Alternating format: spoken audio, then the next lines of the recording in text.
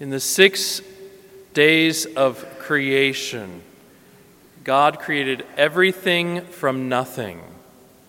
This is a fact that is seemingly impossible to wrap our minds around.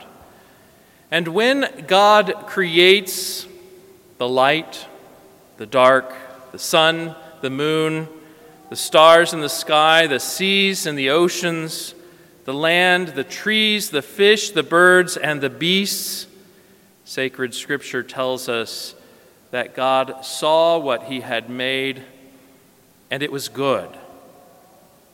Then on the 6th day, God said, "Let us make man in our image, after our likeness, and let them have dominion over the fish of the sea, and over the birds of the air, and over the cattle, and over all the earth, and over every creeping thing that creeps upon the earth."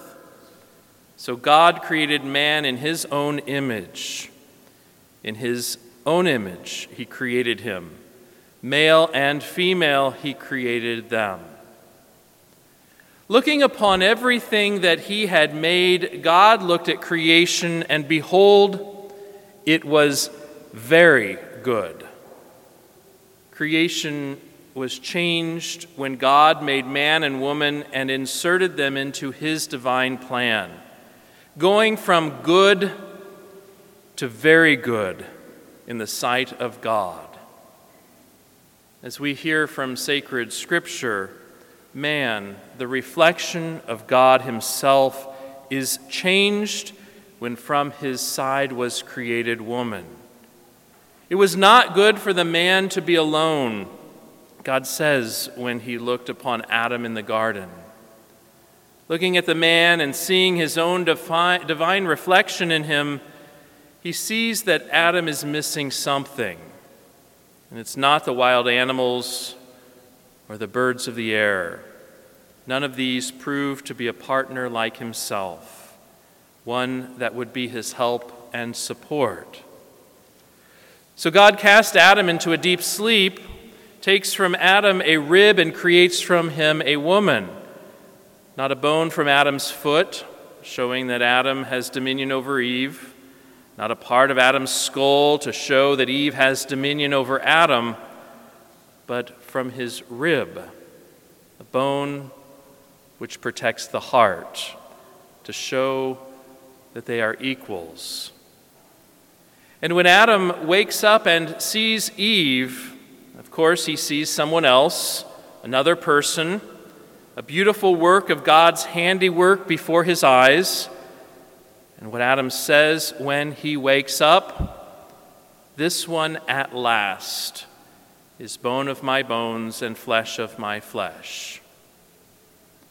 Just as God looked down upon Adam and saw a reflection of himself, Adam looks at Eve and he too sees himself in her.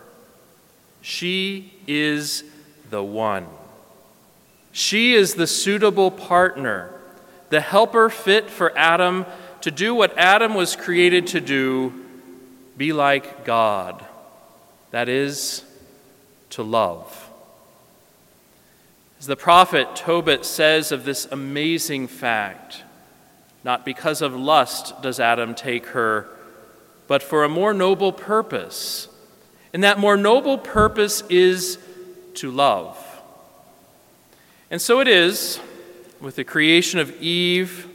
Creation goes from good to very good, as man is now able to love as God loves in the sacrament of marriage. Marriage is a life-changing blessing. It's a gift from God. What a blessing marriage is to families as they celebrate their children leave home, discover their vocation, and start families of their own. God's family is built up through the love of husband and wife, and God rejoices in this good. The beauty of marital love is why marriages in difficulty are so dramatic and tragic. Something that is now one flesh is trying to pull itself apart.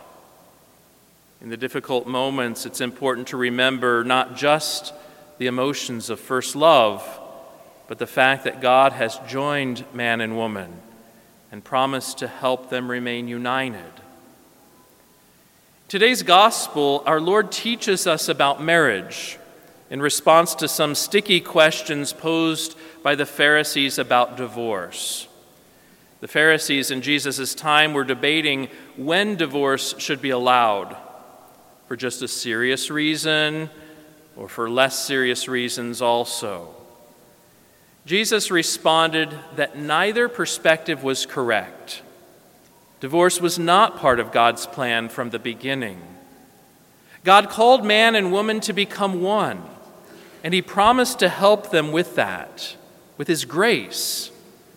Marriage is a blessing, a gift from God, but it's not easy.